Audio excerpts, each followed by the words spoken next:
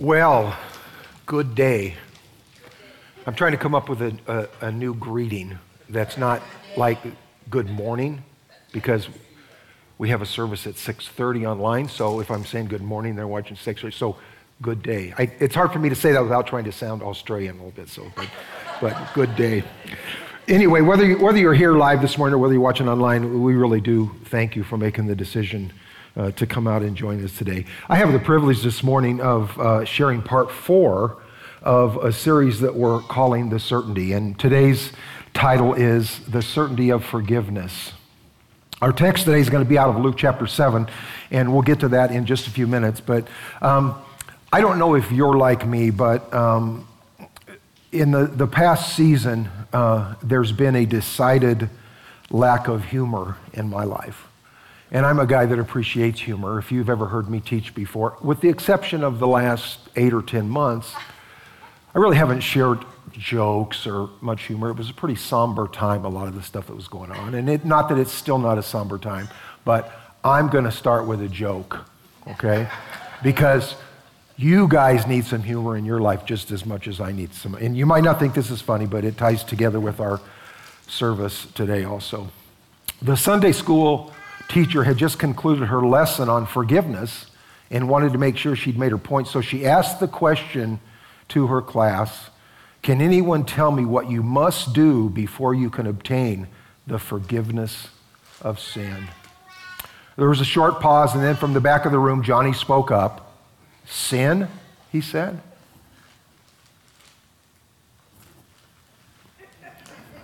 So evidently you didn't get that joke. So it's, as I used to tell my daughter, it's not too hard to figure out. What must you do? She was looking for a theological answer. What must you do? You must repent, blah, blah, blah. But the answer was you must sin to get, and that was the adult Sunday school class, so I understand what's going on here this morning. So, and I might change the joke for the next service. We'll see.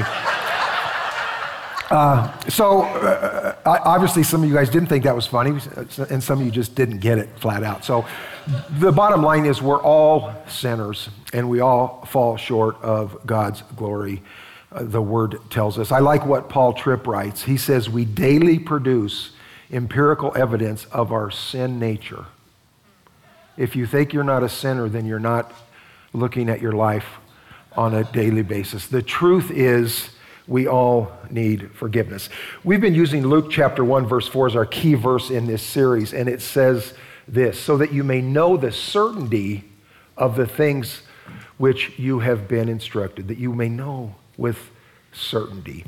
And so before we jump into our text today, I want to look at the first point of your outline, which says forgiveness is a certainty.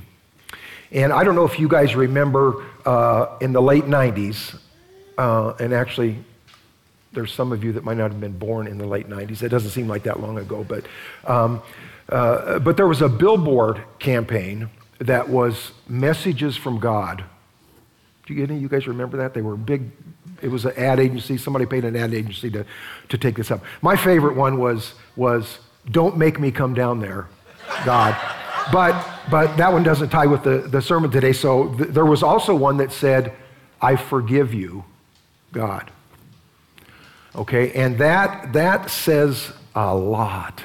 That is, in those 3 words signed by God, that says a whole bunch of stuff. And so really God's redemptive plan for mankind from before the foundations of the world was to provide forgiveness. It wasn't plan B after mankind fell. It wasn't like God said, oh my goodness, I didn't expect them to be disobedient. I didn't expect them to sin. I better come up with plan B. No, it was his plan from day one. And it's his nature. It's God's nature to forgive. It's who he is. And if you're a Chris Tomlin fan, it's who he is. It's who he is. It's who he is. It's who he is. Okay, I'm starting to warm you up a little bit with the humor, okay? Our salvation, our acceptance of that forgiveness requires a personal faith. It requires a faith that expresses itself in voluntarily embracing God's gift of forgiveness through Christ and his work on the cross. And that work provides for us a way for us to be restored to our created purpose of relationship with our Creator. And it's only by accepting God's plan through Christ and Him crucified that forgiveness is a certainty. It is a certainty, but you have to do it according to God's plan, which was through His Son. The Old Testament prophet Micah says this about God's forgiveness. And it's really important to understand that he says this with amazement in his voice. Micah chapter 7, verses 18 and 19. It says, "Who is a God like you? Who is a God like you, pardoning iniquity and passing over transgression for the remnant of His inheritance? He does not retain His anger forever because He delights in steadfast love. He will again have compassion on us. He will tread our iniquities underfoot. You will cast all of our sins into the depths of the sea." And that's from the Old Testament. And most all of the New Testament writers also speak of the importance of understanding the certainty of God's forgiveness when that forgiveness is accepted through Christ's work on the cross. Almost all the writers mention this. The Apostle John in 1 John chapter 5 said, "I write these things to you who believe in the name of the Son of God, that you may have certainty that you have eternal life." And eternal life because Christ forgives us when we accept His plan. That you may have certainty. Again, the Apostle Paul, again, he speaks in several places, and he uses the imperative, we have forgiveness of sin. He's saying it's a done deal when by faith you accept this plan for forgiveness. And we'll look at some of those scriptures later in today's message. One of the ones that I want to bring up, though, is out of the book of Luke, which will be in Luke today in chapter 7. But in Luke chapter 5, we see a forgiveness account. We see Luke recording Jesus' words as He heals the paralytic. And this is a forgiveness account that is not just words spoken with unseen results, but it's accompanied by a miracle. Out of Luke chapter 5, and these are Jesus' words. He says, "Which is easier to say, 'Your sins are forgiven you,' or to say, 'Rise and walk'? But that you may know that the Son of Man has authority on earth to forgive sins," He said to the man who was paralyzed, "I say to you, rise, pick up your bed, and go home." So a visual, something that happened in front of these people of Christ saying, "I have the authority to forgive sins." This is what forgiveness looks like. This man is being restored.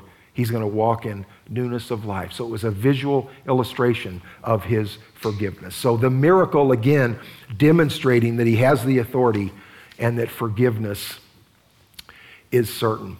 I'm not going to have our text on the screen today that we're going to look at, and I'm just going to read it from my Bible, but it's out of Luke chapter 7, verses 36 through 50. Luke chapter 7, verses 36 through 50. And I'm going to read the story to you. My Bible, the heading in my Bible calls this a sinful woman forgiven. A sinful woman forgiven. One of the Pharisees asked Him to eat with him, and He went into the Pharisee's house and reclined at the table.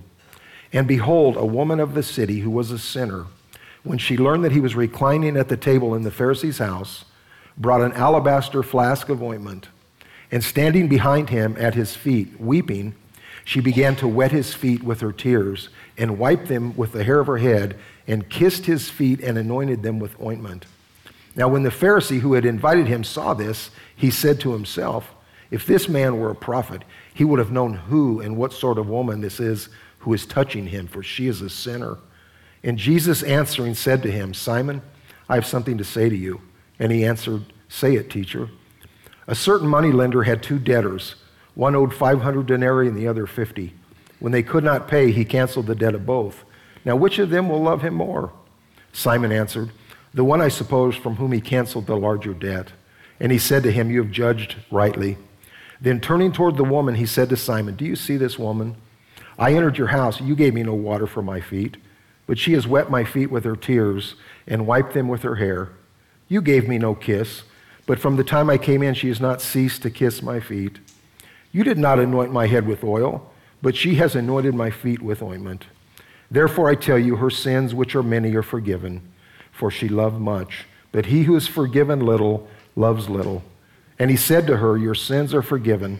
Then those who were at the table with him began to say among themselves, who is this who even forgives sins? And he said to the woman, your faith has saved you. Go in peace. Quite a story, quite a dramatic story in this. The first thing I want to look at is point 2 on your outline, which says forgiveness is available to all. Forgiveness is available to all. These two characters that I just read about in this text, one's Simon the Pharisee and the other unnamed woman. Now, I believe that both of these parties, Simon the Pharisee and this unnamed woman, had both heard Jesus' teaching. They had heard Jesus talk about forgiveness and talk about eternal life and how those things happened. And now, in describing the woman, most Bible scholars, most people that are a lot smarter than I am, they feel like this woman was a well-known prostitute in the area, and possibly even well-known to Simon himself. And what she was doing violated every social construct of the time. Women were not allowed into banquets. Jewish men did not touch women or talk to women in a public way like that.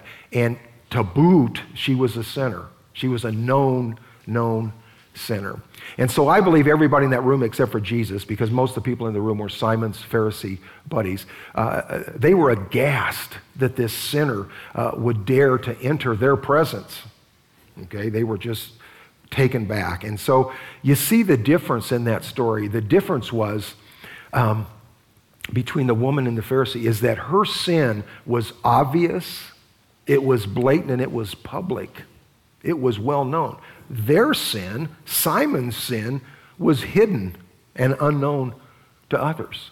He had sin, but it was unknown. It was hidden sin in his heart. Simon was blind to his sin. He was blind to his need for forgiveness. But the woman came understanding her need for God's unconditional forgiveness through Jesus. It tells us in 2 Peter 3:9, the Lord is not slow to fulfill his promises, some count slowness, but is patient toward you, not wishing that any should perish, but that all should reach repentance. God's forgiveness is available to all, and he does not score us on our worthiness of being forgiven. We're not scored on our worthiness to be forgiven. We're not scored on how bad our sin is or how much or how little we have sinned. Scripture tells us there is none righteous, no, not one. I want to tell a short personal story. I was early in my Christian life, I was Simon the Pharisee. And I'll describe it this way. I had a brother who passed away, who lived a horrible lifestyle in every way. He was completely contrary to the kind of person that I was. He was irresponsible, and I'm not saying that I was always responsible, but he was irresponsible. He was in addiction for most all of his adult life. And when I came into relationship with Christ, I could not pray for my own brother. I couldn't pray for my brother because I felt like, well, I can understand why God would forgive me. But I don't know why God would forgive my brother. I don't even know why he'd want to. Because I was judging his sin. I was figuring that because I'm me and I'm so worthy of forgiveness, that how could God want to forgive him? Horrible, horrible, horrible. I still struggle with that in my own thinking about how I could think that wrongly in that. None of us deserve forgiveness. None of us are worthy. It's unconditional. There's a quote by Martin Luther that says, to be convinced in our hearts that we have forgiveness of sins and peace with God by grace alone is the hardest thing. To be convinced in our hearts that we have forgiveness of sins and peace with God by grace alone is the hardest thing. Again, we can never deserve forgiveness, but sometimes we think we do. Okay? We could never clean ourselves up enough to earn forgiveness, but sometimes we try. We could never do enough good works to pay our way to be forgiven, but sometimes that's our motive. God's forgiveness is available to all. It's unmerited. It's unconditional. Our part is to accept it by faith. God's grace and forgiveness is giving us what we do not deserve. So again, forgiveness is available to all. The third point on your outline says forgiveness is a choice. And this is important to hear this morning, is there's only two choices. Okay? Forgiveness is a choice, but there's only two choices. And we see both of those choices in this story today. Now, I will tell you, we don't know what Simon's final choice was, but we know what his choice was in this text out of Scripture. So again, we see the woman accepting God's offer of forgiveness, and we see Simon rejecting God's offer for forgiveness. That's the only two choices that we have, okay? And it's important to understand this. They both had the same exact offer. There are no pre-existing qualifiers based on their station in life or based on their sin history. Those things don't exist. Those things only exist in our heads, in our thinking, okay? Those are wrong assumptions. There's no pre-existing qualifiers. Jim talked about the roadmap the last couple of weeks, and the roadmap of hearing, believing, living, and knowing. Simon stopped at the hearing. He'd heard, and that's where he stopped. The woman now, by faith, she moved through that roadmap with the results being forgiveness and a changed heart. Her life was changed. Jesus, on the evening before he'd go to the cross, said this in Matthew 26. This is part of some of the scripture we use for communion. He said, "This is the blood of my covenant, which is poured out for many for the forgiveness of sins." Of those many, not all will accept God's plan for their forgiveness through Christ and him crucified, okay? Not all will accept that. Many will reject that offer of grace for eternal life. Many will count the shed blood of Christ as useless, and many will refuse to believe that the rejection of this gift will result in eternal separation from the God who loves them and desires a relationship with them. Okay? That's the result of that rejection. I was told one time by a teaching class teaching on how to do a sermon, is they said you'll need to be so skilled at your teaching that you can tell somebody how to go to hell and they'll look forward to the trip. That's not what I'm trying to do here, but what I'm trying to emphasize and help you understand is that rejecting Christ's offer for forgiveness is an eternal decision that has eternal consequences. And in the same way, the woman had eternal life because of her decision. So again, on the fence, if you're on the fence about Christ and his work for you on your behalf on the cross, if you're undecided, that's a rejection. There's only two choices. There's no fence to sit on. There's no undecided. That means that you've rejected that offer. And so that means if you get hit by the proverbial bus, which is really hard in Cottonwood to get hit by a bus, but if you get hit by a bus this afternoon, your eternal destiny is sealed if you have rejected Christ's offer for your salvation. If you're there today, two things I would tell you is watch out for buses. And the second thing I would tell you is we have a Start with Jesus class today at 3 o'clock. If you're undecided on who Jesus is and what it means to be in a relationship, come to that class. Let Pastor Jim answer your questions about that, okay? That's happening today at 3. You can sign up across the hall at the information desk. So I want to also tell a true story that I think really well illustrates this. I love this story. It's a sad and tragic story, but it really illustrates this point really well. And it happened in 1830, so a little bit before I was born. A man named George Wilson was arrested for mail theft. This is a true story. He was arrested for mail theft, and the penalty for mail theft at the time was hanging. You guys can go home and look this up. It was hanging. After a time of being in prison, President Andrew Jackson gave Wilson a pardon, but he refused the pardon.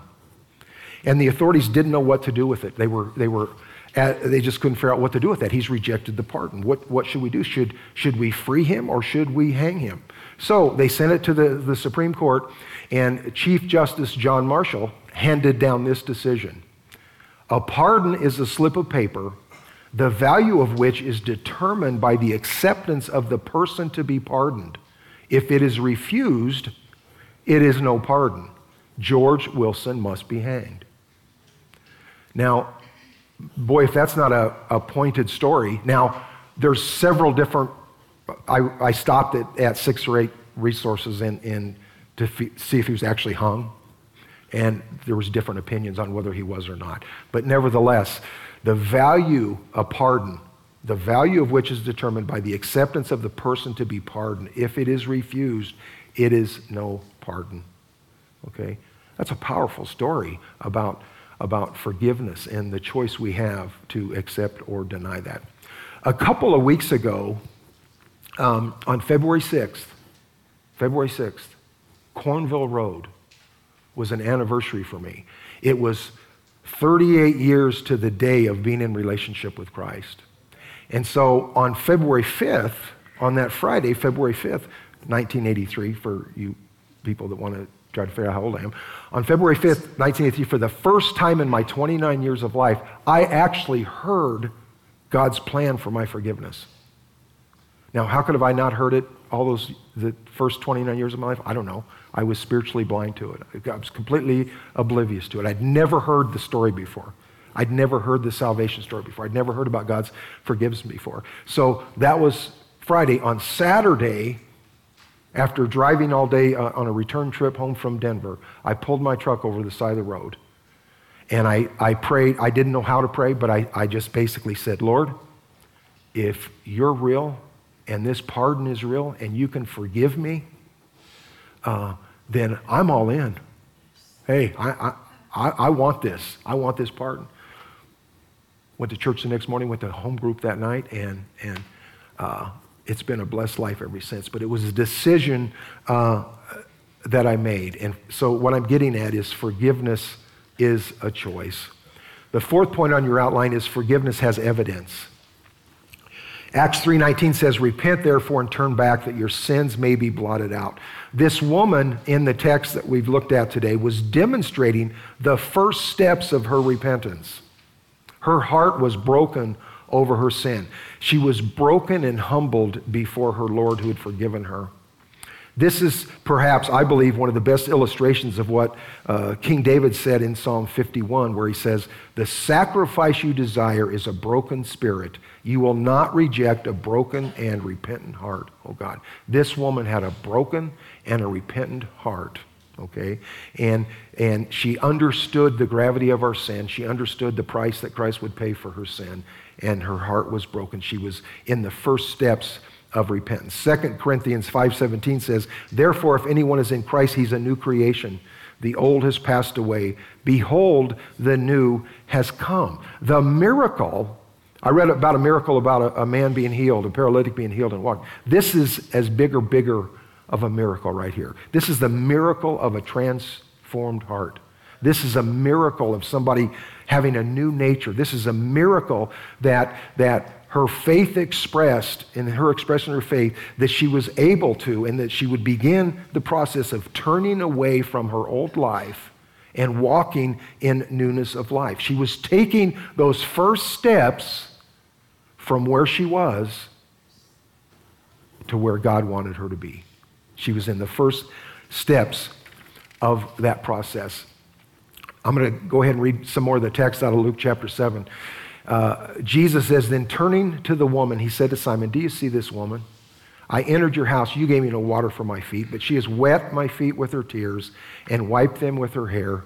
You gave me no kiss, but from the time I came in, she's not ceased to kiss my feet. You did not anoint my head with oil, but she has anointed my feet with ointment. Therefore, I tell you, her sins, which are many, are forgiven, for she loved much. But he who is forgiven little loves little. Listen very carefully to this part. These actions of this woman that I just read to you, okay, were in no way why she was forgiven. It had nothing to do with why she was forgiven. Again, forgiveness is entirely unmerited. But instead, they were a result of her forgiveness.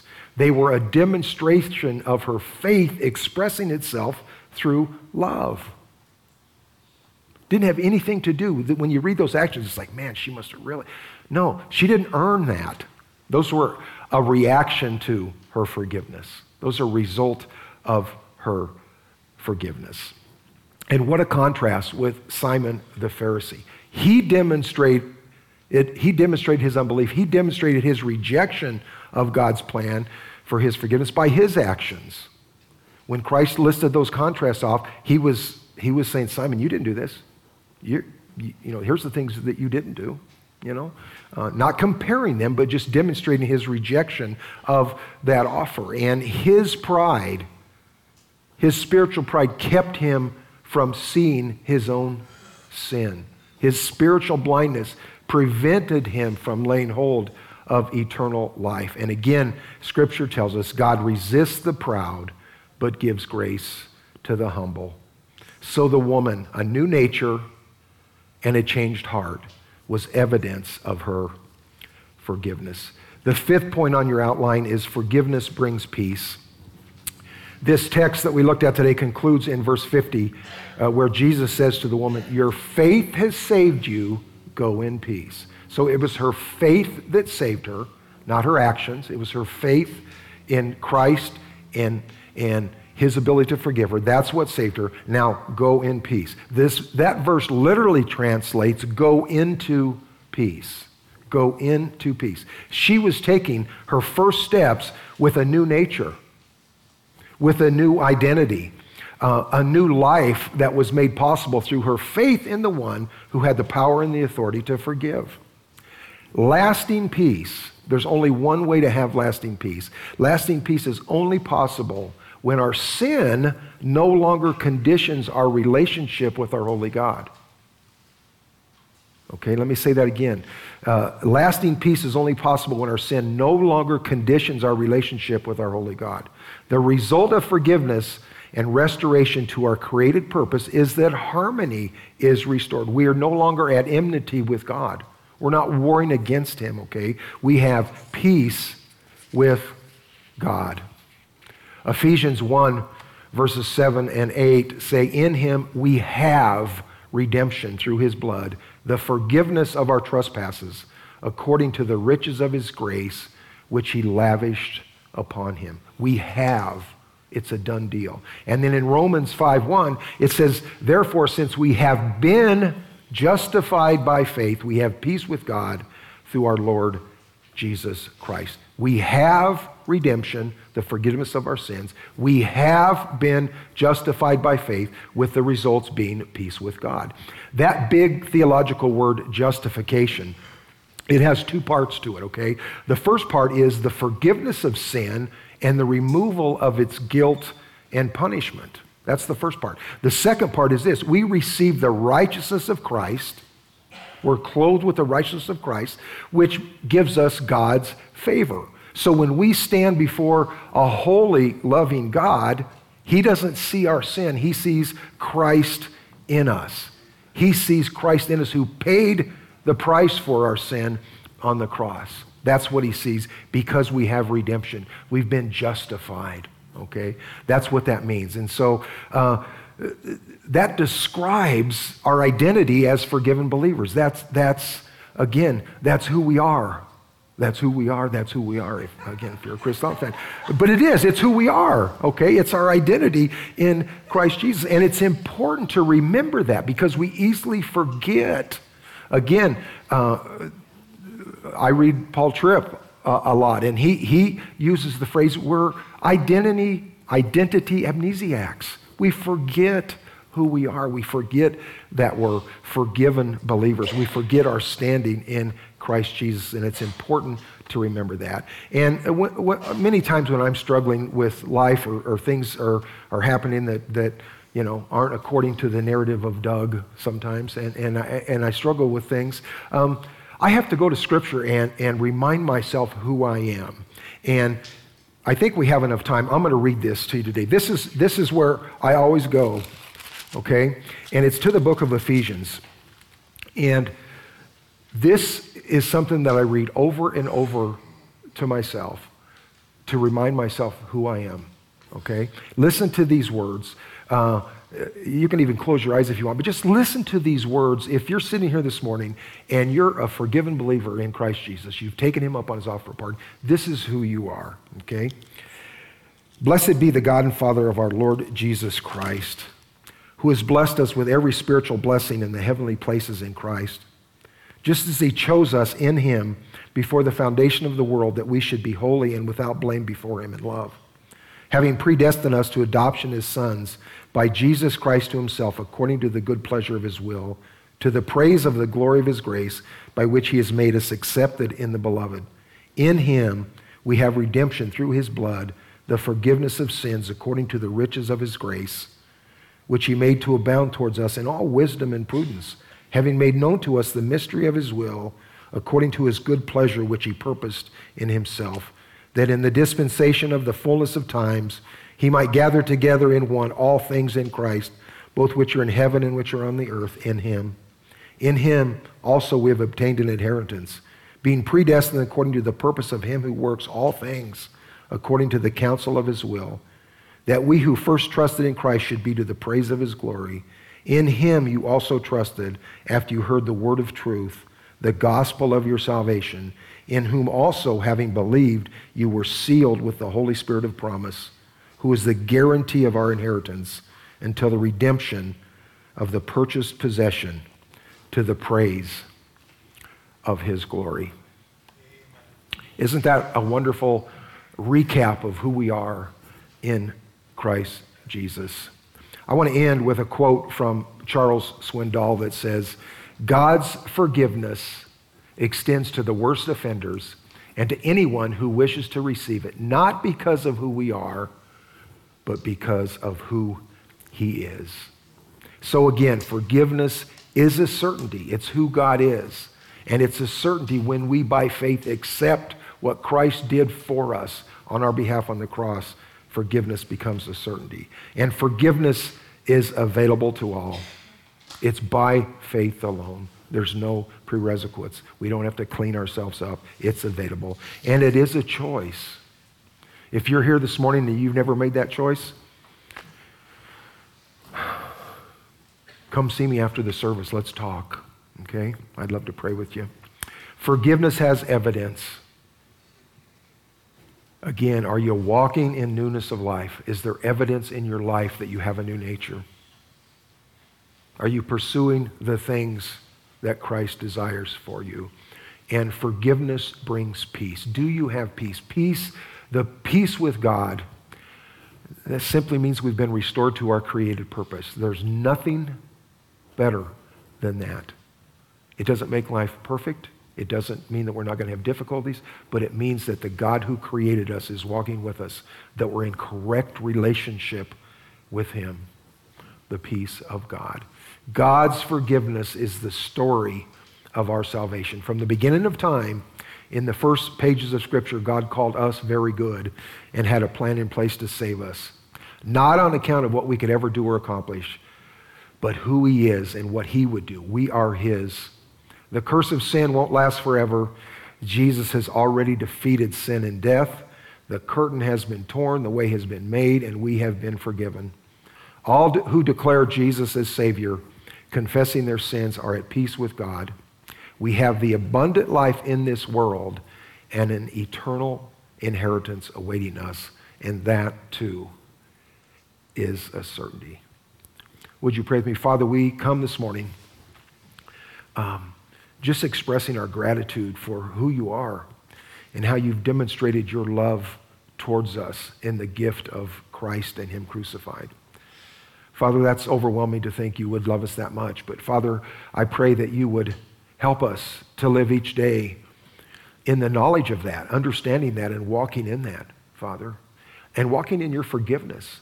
Father, teach us, as you've instructed us, teach us to forgive others as you have forgiven us. So, Father, this morning I pray for all that are here, that are walking with you. And Father, I pray for those that are not, that haven't made that decision, that you would be speaking to their hearts even this morning. Father, we love you. And again, just ask that you would continue to shower us with your amazing grace. And we'll thank you in Jesus' name. Amen. Hey, when we're all done, we'll have some folks over here to pray with you if you have something that you need prayer about. And don't forget, next week we have part 5, which is going to be called Certainty and Mystery. So don't miss that one. And again, don't forget about Start with Jesus if that applies to you this afternoon at 3 o'clock. Thank you, guys.